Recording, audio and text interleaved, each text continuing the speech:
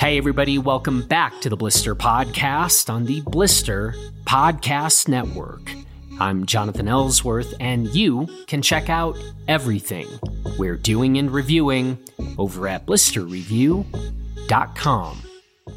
Our guest today is the multi-talented Bjarne Salén, who many of you are familiar with from his work on the 50 Project, and that means his work putting up with Cody Townsend.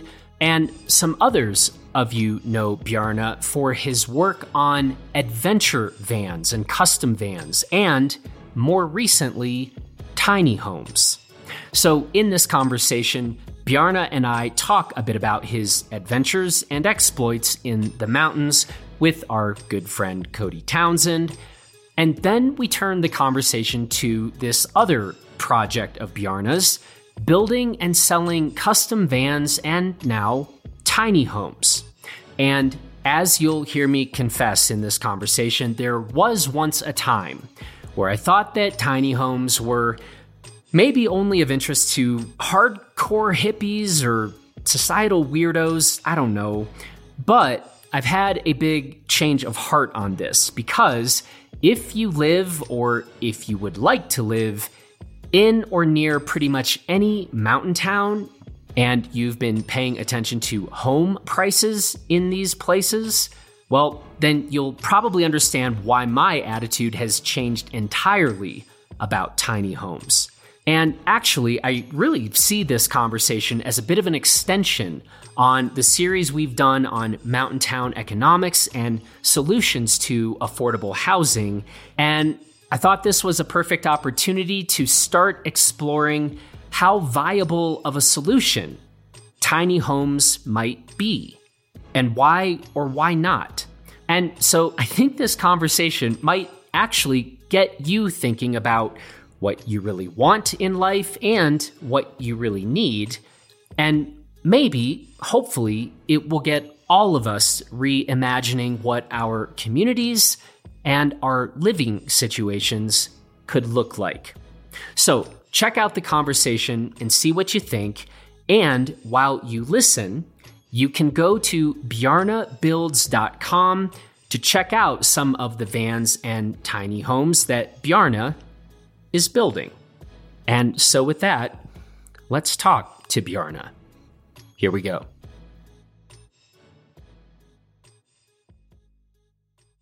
Well, I am very happy to have on the Blister Podcast for the very first time, Bjarne Salén. And Bjarne, we got to start with this. You are the first guest in Blister Podcast history to come onto the show shirtless. So congratulations. World historical first moment. Yeah, thanks. No, it means a lot. Thanks. No. Thanks for having me on the show. Yeah, when you told me that it's video, I was like, all right, maybe I should put my shirt on, you know? And then you got kind of disappointed, but well, it was a world historical moment. You did kind of ruin it, you know, but yeah, and we would have had it on video, but now we don't. So I feel like fans around the world are just going to be sorely disappointed now. Yeah, they're missing out.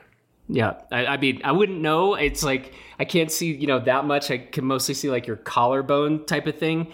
But I just assume we're all sorely missing out here. I take that as a compliment, I guess. Well, okay.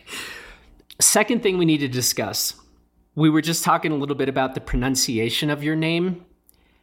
I confess that I had been going with a bit harder of an E on the end. You then said we actually maybe should talk about some of the various pronunciations of your name that you get. And so tell us about that, Bjarne.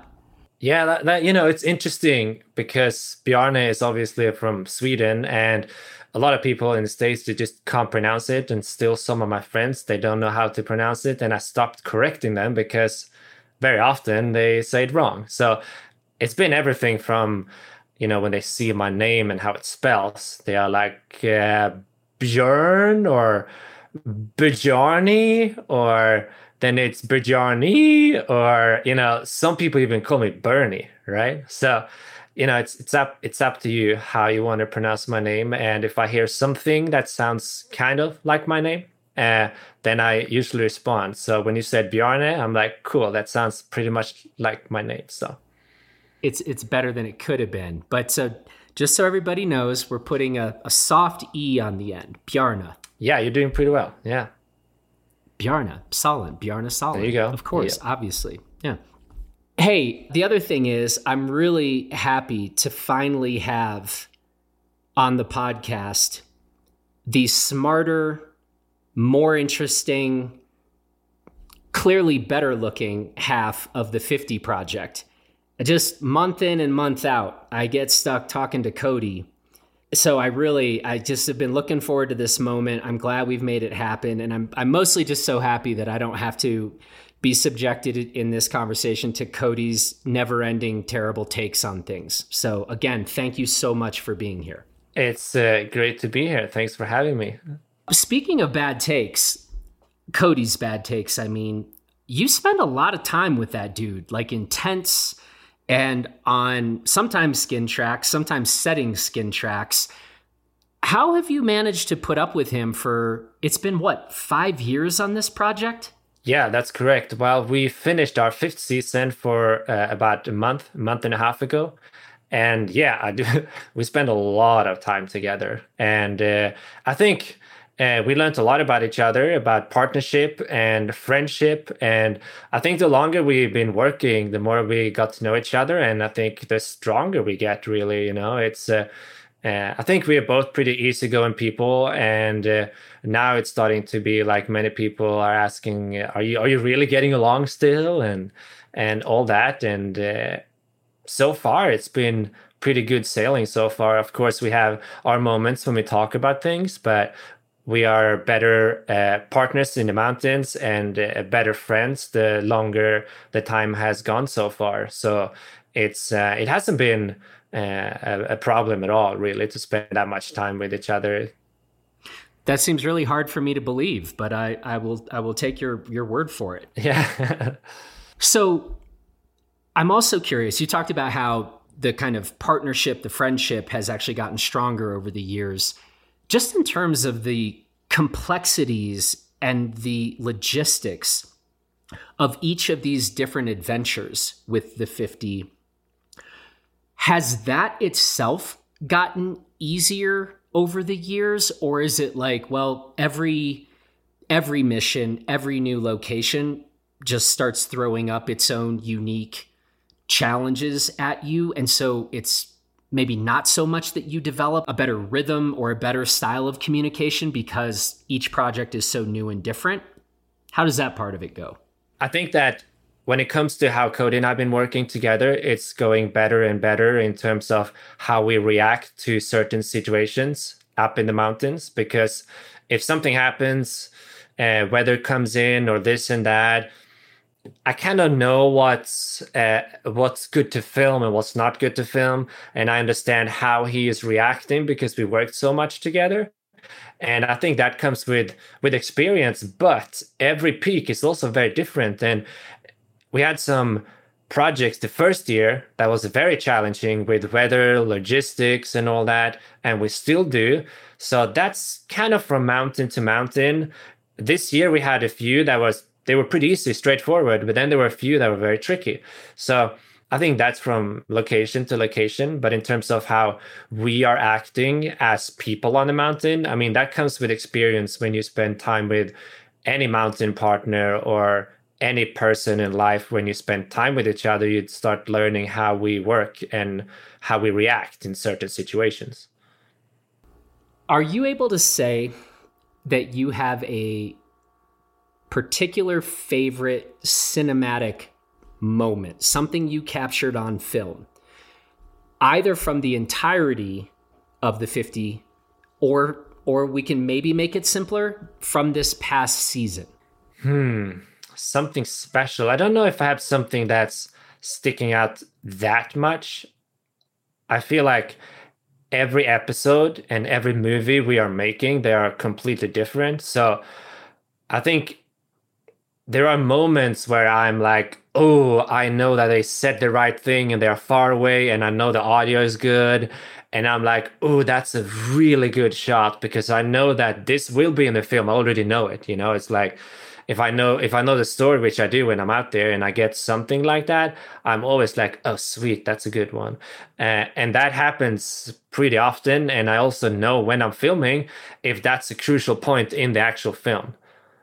Because you've been on the mountain the whole day, or you've been from start to finish, and if it's a turnaround point, or if it's we decide to go somewhere, we decide to not go somewhere, and those moments are the most important ones. And when it comes to the actual cinematic stuff, of course, when you get a really beautiful shot, you're like, "Oh, I'm very happy with this one," but you haven't seen the edit either, so you also don't know 100% if it's going to make it in, kind of deal. So of course when it's a very, very crucial good cinematic shot, for example, I know, okay, that's good, that makes me happy, that's going to get in there, that's going to make the episode or the movie even better.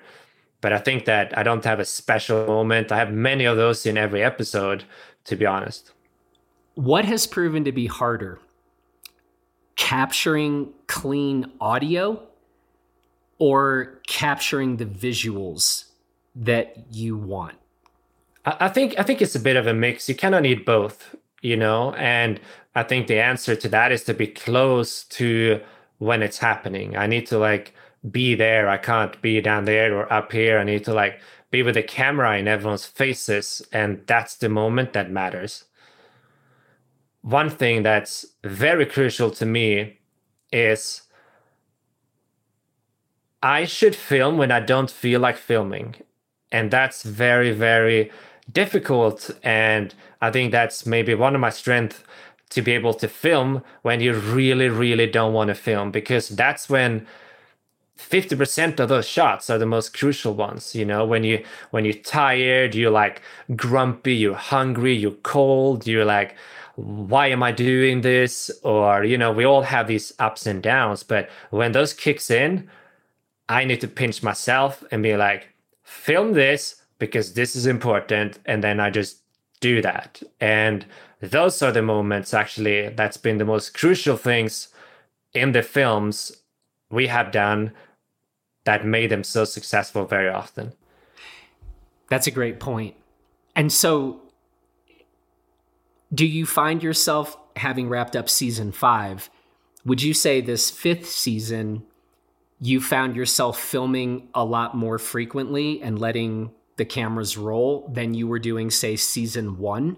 Or is this something that you learned prior to ever starting the 50 project? I think that's something I learned the last 15 years of experience, is that when you don't want to film, period. All right. Is that just like a life lesson? We should just always all of us should be walking around all the time filming, or is it a little more specific than that? I think it's way more specific than that, but I do think that if you want to go into life lessons, that sometimes if we don't feel like doing something, but we know it might be a good thing, well, then just do it and call it good. Don't think about it. Sage advice. Sage advice. Hey, because I told you this, one of the things that I really want to talk about, because I think this is fascinating, and I think that myself and probably a lot of people out there could stand to learn about this other passion and project of yours, when you're not always rolling tape of Cody, adventure vans, and then more recently, a move also into tiny homes.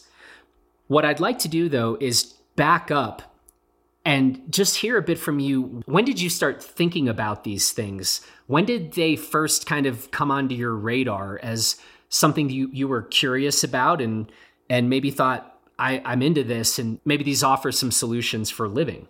I get creative ideas sometimes. And when those hit me, I listen to them and they last for a very long time. And it's like a story that builds up in my head, and it happens every 4th, every 5th year, maybe even less than that. When I started filming, that happened to me when I was on a bus in Nepal, when I was first 20 years old. Then I realized that I want to make films. And that's what I started doing. Then I have a few more of those later on in life. But for about 6 years ago, I decided that I really want to make a van because it's something that tells me I want to build a travel van to be able to go to these places. And that's what I decided to do. And at the same time, Cody and I decided for me to film the 50 project. So that's how the whole van part started, that I built a van every year to travel in, sell it, do a new one. I did that for in total 3-4 vans, and then I decided to start a company because it's fun and I like a side business as well, and I like challenges. I like to learn. I like challenge myself and see if I can do something about that. I started Salén adventure vans for about 2 years ago, and it's been going really well, and we are super fired up and we are busy. We're building these vans, and it's something that a lot of people have the opportunity to either build themselves or have someone to build it for them, to be able to explore what we have around here on this planet, basically. And for an outdoor enthusiast like myself, it was a no-brainer. I'm spending around 100 days in a van each year. So that taught me what works and what doesn't work. And I see people selling vans that spend a week in a van, and that's good for them. They might be able to make it work, but it's also ask me, you need to spend hundreds of days in a van to be able to know what works and what doesn't work. And for about half a year ago, I got this, actually for about 9 months ago, I got this idea, this creative idea I mentioned that happens to me every third, every fifth year, something like that. I just got this realization. I was like, I need to build a tiny home because I have so many reasons why these are good for so many other people. And I looked at tiny homes for many years and I never really got to it. But I got this thought in my head that I wanted to do this, and I just saw possibilities, and I literally created our first tiny home in my head up to the inch. That's how crazy my brain can be sometimes. I can just think and think and think and think and think. And then I have the whole house after about 12 hours of thinking. I created the whole house in my head. And then I need to sit down and draw it and put it on the computer and show someone, this is what I created. And that happened. And then after that, I was like, it's go time. Let's start make tiny homes too. Okay. Lots of questions here. Let's go back to adventure vans for a minute. You said that many people, if they are, getting into this, maybe they're really starting to look at maybe I want to have an adventure van. We wouldn't know what we really would want or what really works well because we maybe have not spent, 100 nights in one. So what would you identify as some of the common mistakes? What do people get wrong, do you think, most frequently or most commonly as they start thinking about, this tricked out van that they could live in?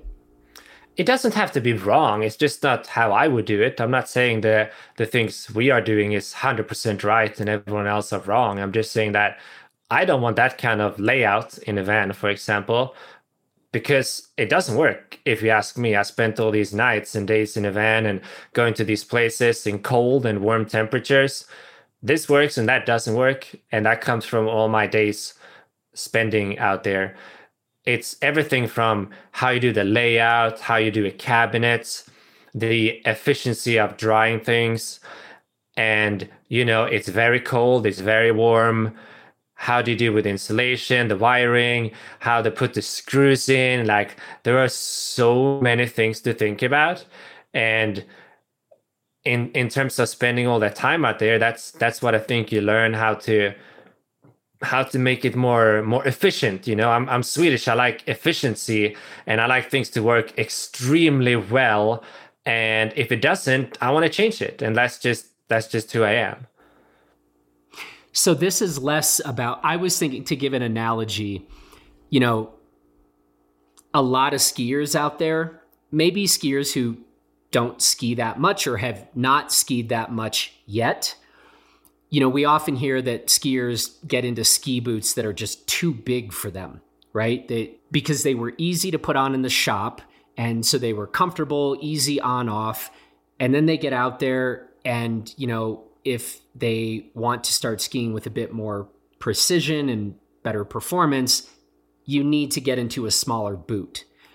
I thought maybe you were saying that a number of people looking to get into an adventure van, they think they want X, Y, or Z, and then you end up spending a good bit of time trying to talk them out of what they think they would want, given their lack of experience and given your, wealth of experience. Yeah, and that's part of my job too, to talk with, for us, clients that want their van. And some people be like, oh, we want this and that in there. Oh, we want this. We want the biggest thing of these. And we want that thing in there. And I'm like, just stop. It's a van we talk about, not a house. And then I'm telling them, yes, this thing is a very good idea, but you can't have it there because this and this happen when you walk into the van. So you can't have that thing there.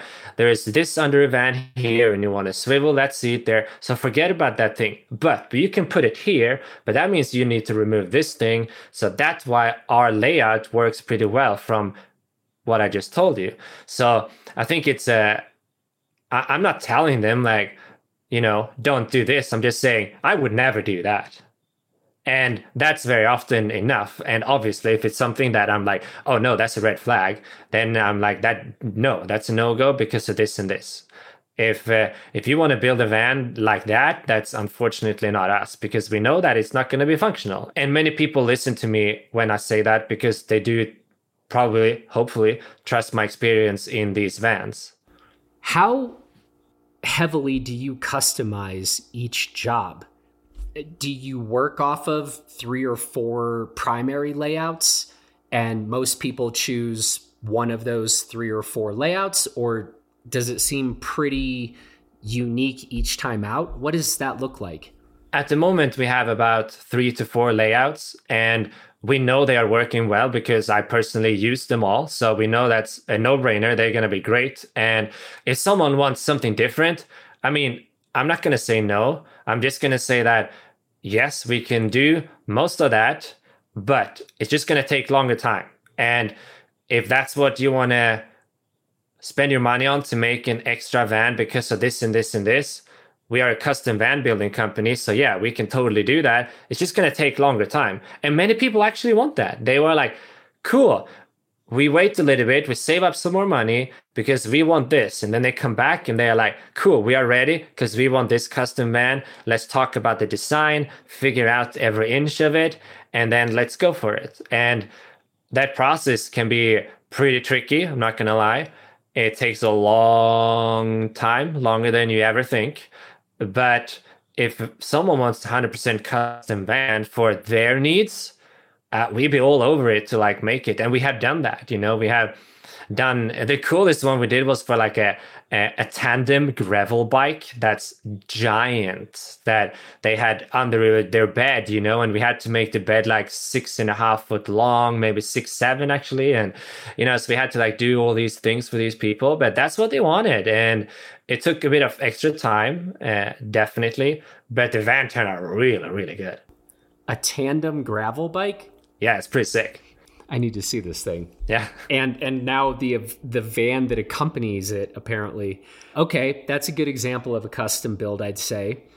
So is it obvious, or do you get asked this question much?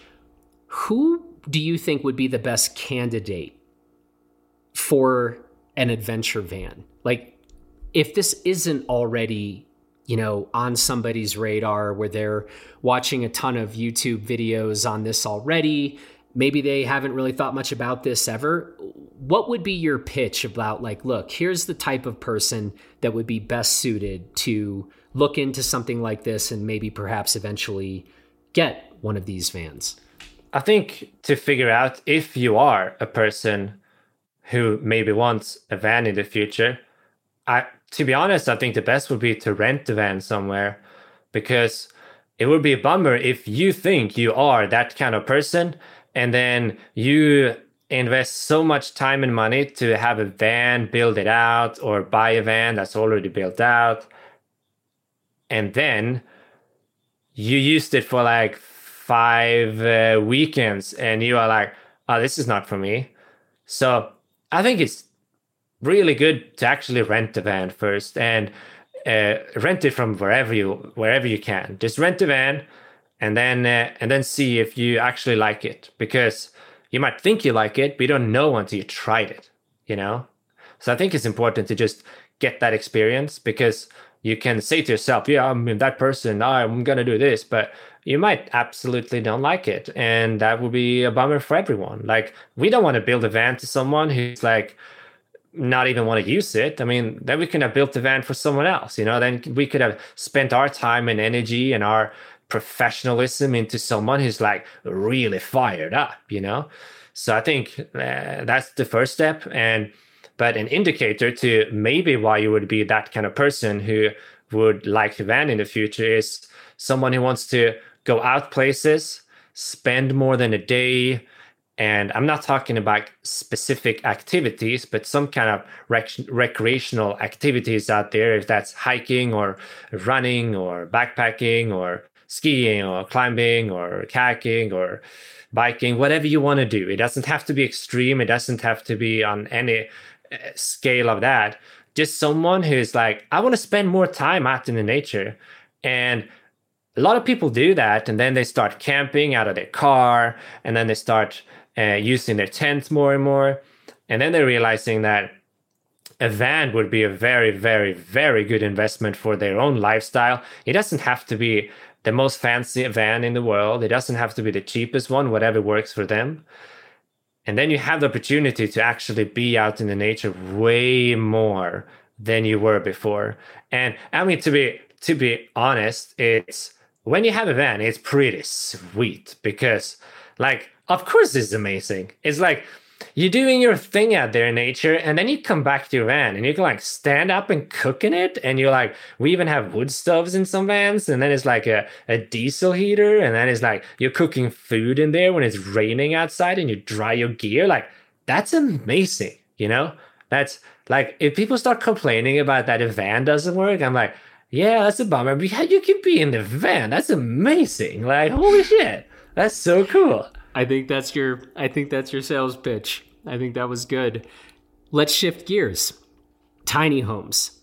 I think this is a fascinating subject. We have spent a lot of time talking about affordable housing issues, you know, huge issues in every mountain town, increasingly big issues virtually anywhere in the world, whether they're mountain towns or not, actually. And this is something that Cody and I talk a lot about. And I have to give credit where credit is due. As I started seeing that you were beginning to do these tiny home offerings, it kind of connected the dots for me in a way that it just had not before, where I was thinking, my goodness, we are talking about just how exorbitantly expensive it can be to live in certain desirable locations.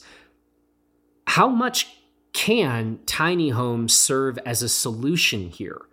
And this gets into all kinds of issues about, I don't understand or know much about, in different locations, if we want to keep it just to the United States, or if we're talking about North America, in total, or other portions of the world. Are there regulations and restrictions that make it tricky to buy and set up tiny homes in places? What can you tell us about this whole landscape? And maybe you can speak a bit to this question of, as so many people are struggling to figure out housing situations, how much can tiny homes serve as solutions to these, as opposed to being some pretty niche thing that maybe won't get the kind of widespread adoption that I am now imagining seems like they could get and might deserve? There are a lot of things to talk about here. We should dig into it slowly and see where it takes us. And let me ask you this first of all. How is the person with a normal income be able to have afford with a average priced house in the United States in a touristy place, which very often are ski towns or other attractive areas, how is a person like that going to have afford to buy their own home with an average income? Crime, a lot of crime, robbing banks, murdering people and stealing their possessions. That's my best answer. Yeah, I mean, to me, it's like impossible. If you don't have family money, like if you have family money and you have that, you can be okay to buy a home on an average income because you have that financial setup behind you. Sweet. But many people don't, and they still want to be able to live in these areas, you know? And a home like this is just cheaper in many different ways. So if a person with an average income, if they want to, you know, take a loan to be able to have afford to actually buy a house, it's going to take them forever to pay off a loan. These houses are very expensive, the ones we are talking about. They don't have to be the nicest houses out there. They can be an average home, but with an average income, you don't have afford with that. It's basically impossible. And to me, it's like this. It's, you know, everyone's talking about freedom in America. It's like, well, we want freedom here and there. But then there's this thing that, oh, we should put ourselves in a house loan, you know, so we can buy this amazing house. Oh, it's so big, it's so large. And then we're going to pay a monthly fee for this house, and it's mortgage, and it's this and that. And then you're stressing about paying off your house loan. Like we all know, not everyone, but most people know how it is to, it's a bit stressful when you like stressing about money like that. And then you're going to work so much to be able to pay your house loan, and then it doesn't give you any freedom anyway, you know? And very often money means freedom to a lot of people, and including to myself. Like, I don't need a lot of money to feel freedom, but if I get a little bit extra, that gives me freedom, you know? And then I can do a lot of fun things that are outside of work. But if I have a big house loan, well, I better work some more so I can pay off this beautiful house. And that's just one of many, many reasons why I think this could be a solution. I'm not saying that tiny homes are the solution on a house crisis out there, but I definitely think it's one way to get there. And I don't have to go too far, you know? I can take this personal as well, because I'm sitting in my tiny home right now that we built, and we are so fired up on it. It's amazing. Like, this is the tiny home I thought about, and we designed it and we built it. And now people want these tiny homes. I actually got a lady contacting me today and be like, hey, I'm interested in that tiny home because I have this land in Hood River, and they basically don't have afford to build a massive house. This is a beautiful start on for them to either live in, or they can build the house they want to do, but use the tiny home when they are building their other house. And it doesn't have to be a giant house, by the way. You know, that's not what we're talking about here. It's very personal to me, this also, because this is not like a lifestyle, what I'm doing. It's actually my life. It's like, yeah, we create this lifestyle, but this is actually how I'm living. I'm living in these vans. I'm living in these tiny homes. And for me, it was like, yeah, I want my own place here in Hood River, Oregon, but I don't have family money.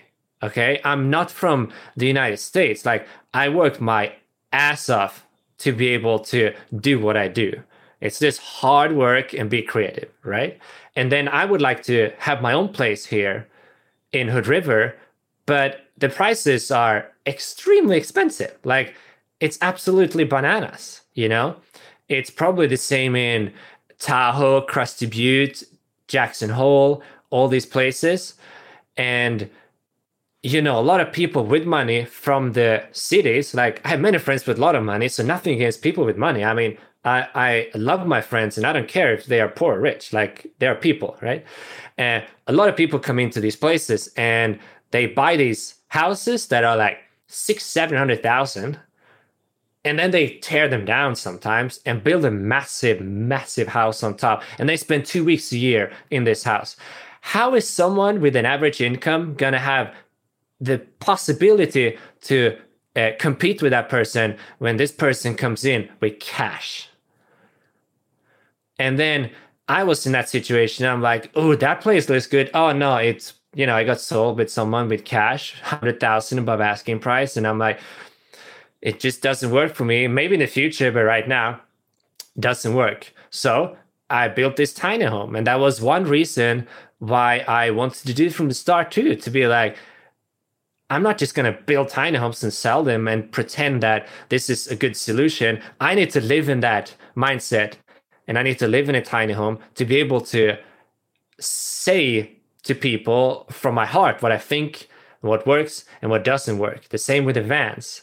Yeah, this works, but if you haven't spent time in that, you don't really know. So I'm one of those people that, for one of many reasons, why it might be good with a tiny home.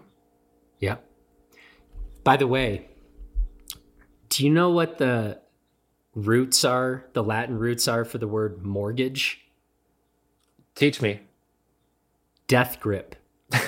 Yeah, there you go. It's fact. Yeah. Mm-hmm. That was all very well said. And talking about freedom, which is certainly a value here in America, and many of our friends and people we love, we care about freedom.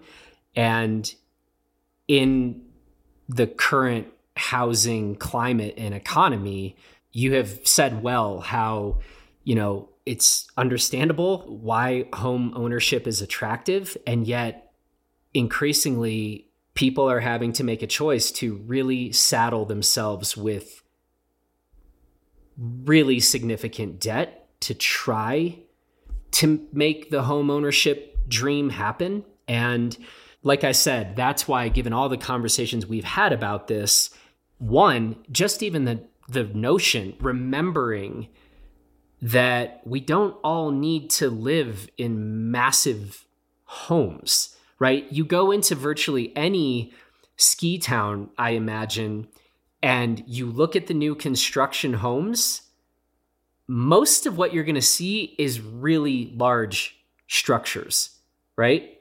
And okay, nothing wrong with that per se, but it can have an effect where we assume, oh, well, I guess if you're going to live in Jackson or the Tahoe area, etc., just the picture of a house is some 4,000, 5,000, 6,000 foot structure. And it's like, wait, no, just a reminder, that doesn't have to be true.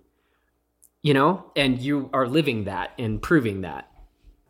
So you said it doesn't have to be wrong. And it's like, I'm not going to say it's right or wrong, but I'm going to obviously say that it's not sustainable. Like, I'm coming from Europe where, we grew up in a house, 3 siblings and parents, in a really small house, like really small as an American home. It's really tiny. And you don't need much more to be able to be much happier. That's for sure. Like, a big house, in my opinion, does not equal big happiness. I'm not saying it's only wrong with a big house.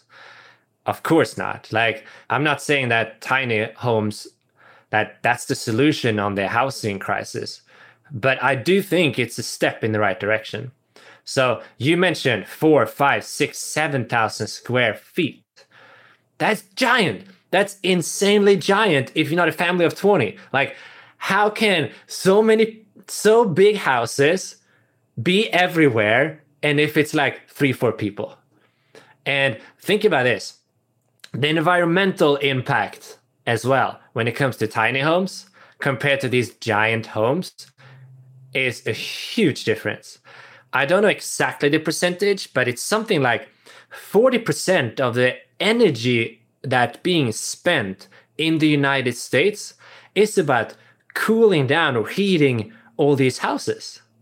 Like, that's crazy, It might be a bit less up and down in that percentage. Don't take me for the number, but approximately, right? A tiny home is 10% to 15% of that size.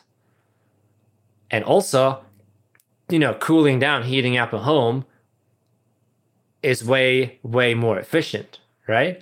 And then another fact here. So listen to this one. They done some research on how much of the space in an average American home actually being used over a long period of time with heat cameras and all that. So they see where people move.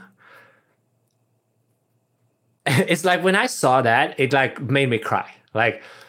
Because think about it. How many people out there do you think have these big homes and they have minimum, 1, 2, maybe 3 rooms that they actually don't use more than a handful of times a year, maximum, not even that. Maybe they can put those 2 rooms into 1 room and actually use it once a week. That's where my mentality is coming from too. Europe, Scandinavia, it's a bit more efficient in terms of how you do solutions on these things. But these are some great examples of why I think that smaller homes might be a very good solution. And all of them doesn't have to be on wheels, and all of them doesn't have to be like this and like that. But just smaller homes, I think, is a good thing. And I think having house on wheels is actually really, really good because it doesn't require the same permits left and right. And you can actually move it. You can move your house. How crazy isn't that? You're like, oh, cool. I want to live here. I found a piece of land where I can maybe rent. I can put my home there. I have my house. Can you imagine? How crazy isn't that? You're like, I'm moving my house. It's on wheels. It's so cool. You're like, I can live in Hood River in my house. It's on wheels, but whatever. If I decide to move to White Salmon across the river or other places or Krusty Butte where you are from or other areas, if it's legal to park a tiny home, I can just take a decent pickup truck, roll it across the country, put my house there, and done.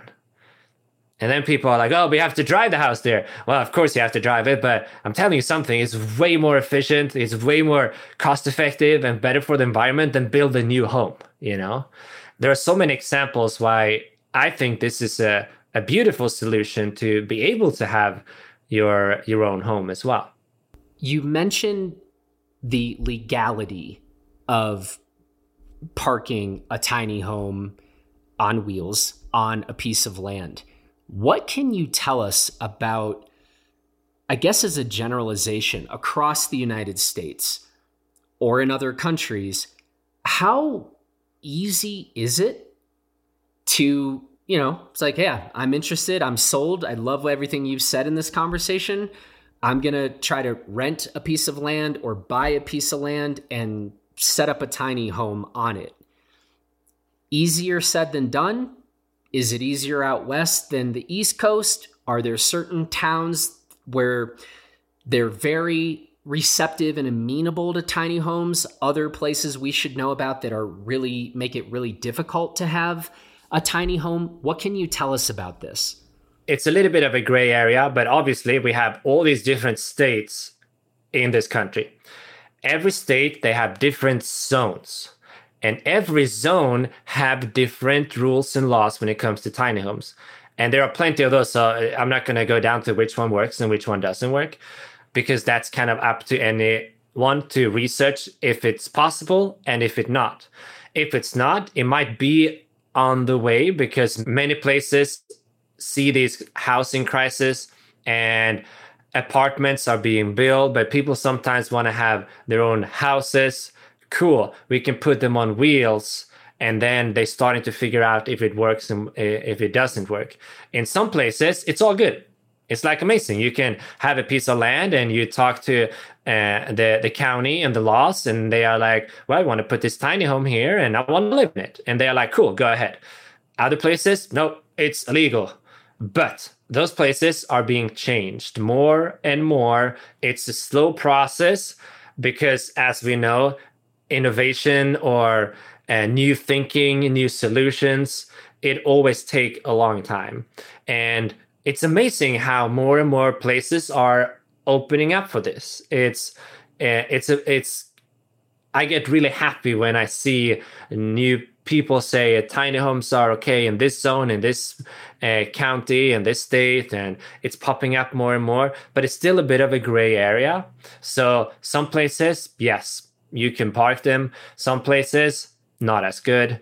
And it depends on what kind of land it is. It depends on who owns it and where it's located. You kind of have to dig into it. So if someone feels like, I want a tiny home, yes, I want to live in this location, I want to buy a piece of land because I want to put a tiny home on it. If that's their only reason why they want to buy that piece of land, before buying it, I would obviously do my research and be like, can I even have that on here?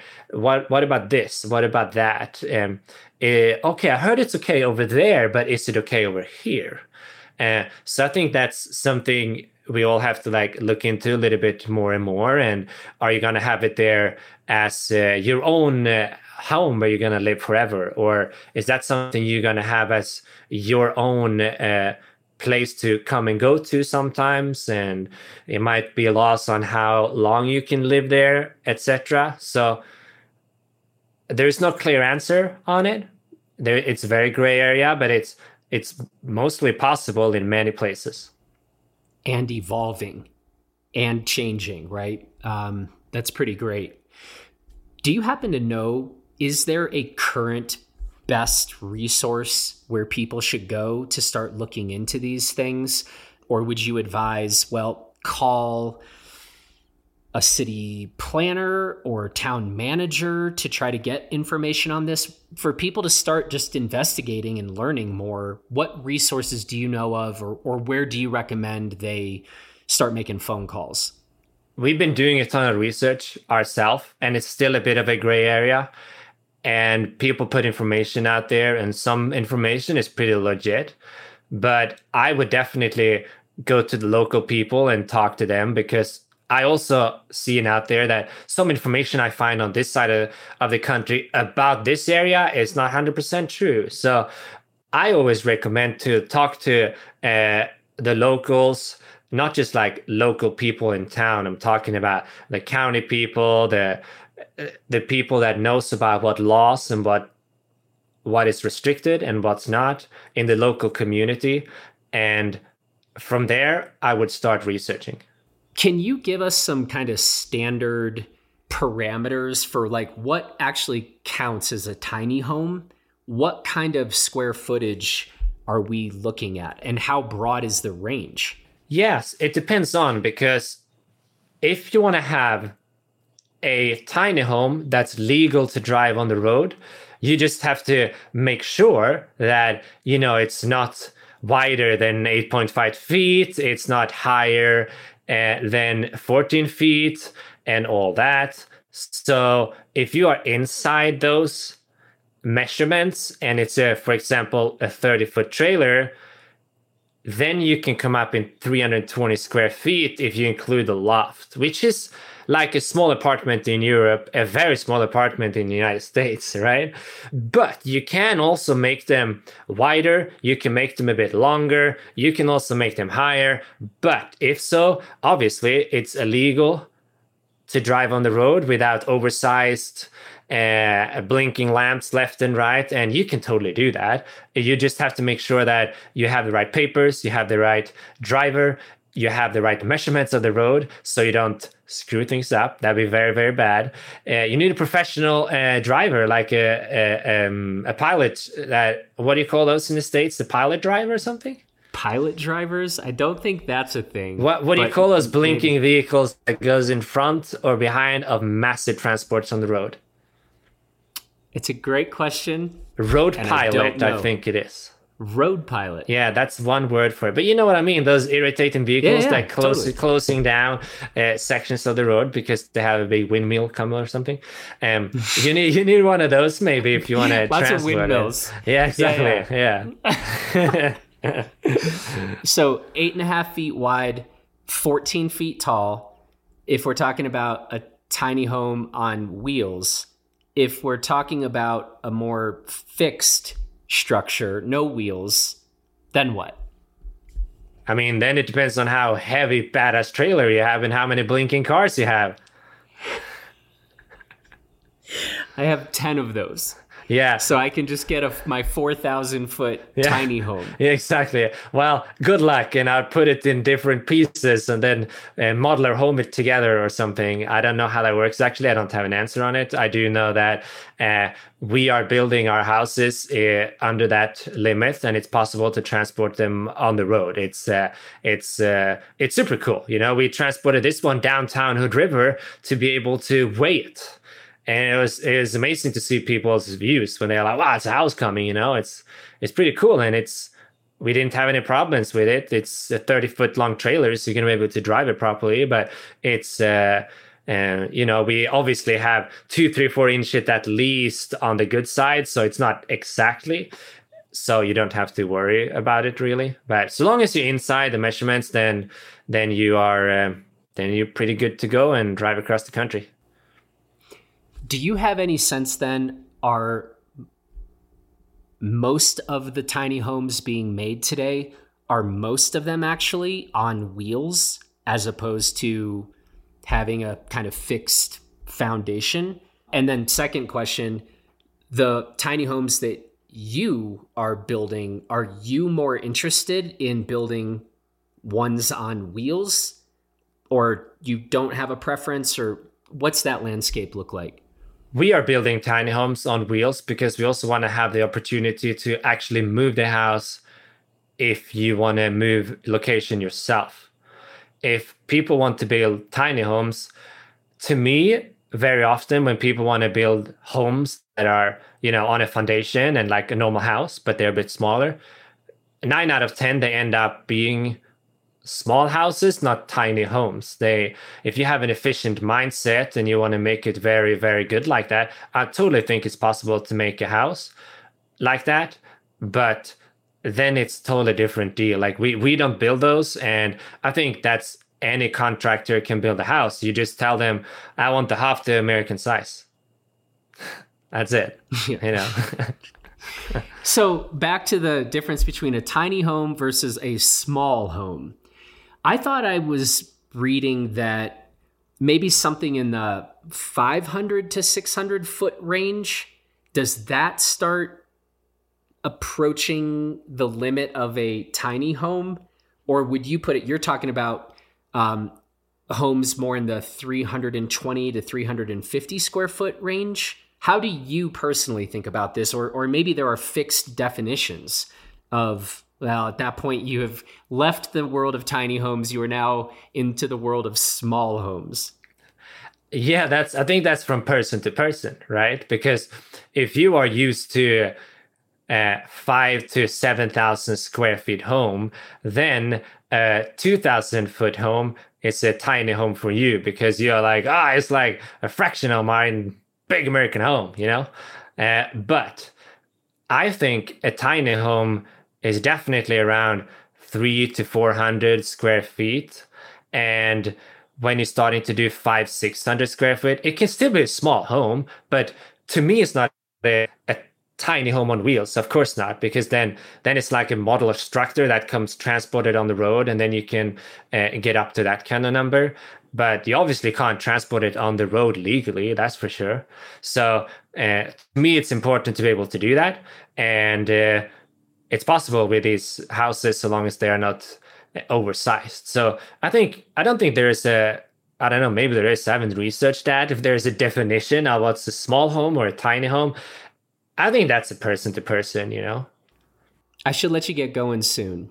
What does your summer look like at this point? Where are you spending the bulk of your time? Are you spending time on 50 project stuff right now, whether it's looking at next year or finishing up editing stuff on last year? What's your life look like? To me, the summer doesn't start normally until like July, because when we are filming big projects, and it's been like that for me the last 15 years, every spring I'm really busy filming different adventures in all these mountains left and right. And then, you know, the ski season is good in May, June on the big mountains, and that's when you kind of have to have the biggest energy. So for example, the ski season doesn't start in November for me, or December or January really, because I kind of get a little bit bored if I'm going to ski 8 months in a row. So my summer doesn't start until around July, and then I'm done with the filming for the winter. I still do some summer filming. I was in Chamonix, France for most of July, visiting friends' family. I did some filming there too.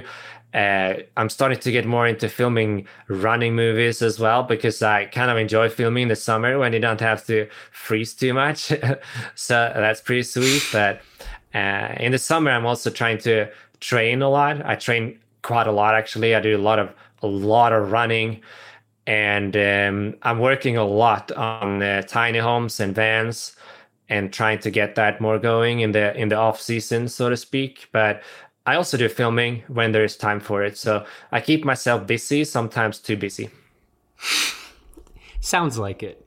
Where should people go to learn more, either about the vans or about your tiny homes? Reach out to us on our website, bjarnebuilds.com. We are taking orders right now for tiny homes and vans. And we also have tiny home and a van for sale at the moment. You can also find more information on social media or Facebook, Instagram, Bjarne Builds. Just search on that and you should find all the information. And yeah, just reach out and can start the conversation. Very cool, man. I think it's really cool what you're up to. This is such a unique and cool element to bring into the mix for all of these conversations that we've been having about mountain town economics and affordable housing and just thinking about our communities in general. And so I really appreciate the time and your perspective on these things, because I think whether a person ends up buying a van or a tiny home, what we've been talking about here will just get people thinking a bit differently about what counts as normal or what counts as standard, perhaps especially here in America. And getting people to just think through, what do I really actually need? I think that's always a valuable thing to get people thinking about. And I think you've done a great job of that today. So thank you. Thank you for having me. It's been great. I appreciate it. Excellent, man. Well, good luck with everything you're up to. Good luck for dealing with Cody again. I'm glad you have this time off. I wish you had even more time off, because I know a little bit of what it's like. And so, I'll light a candle. I'll think of you, and let's just hope he gets cooler to be around, more interesting. Let's just hope for all of that. Here's to hoping Cody becomes a better human being. He's a good human being. That's all good. He's good. Pretty good. I don't like to tell him that, but it's true. He's a pretty good egg.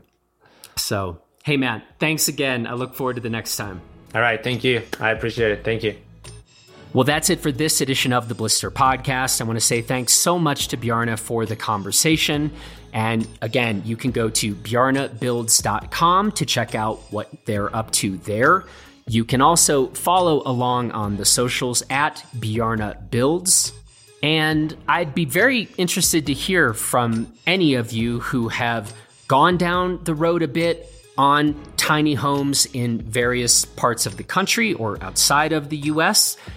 Tell us your experiences, what you found, if you hit roadblocks or obstacles, or maybe you found some places like Bjarne talked about where it seems like things are becoming more and more open and amenable to stuff like tiny homes. Let us know what you're finding.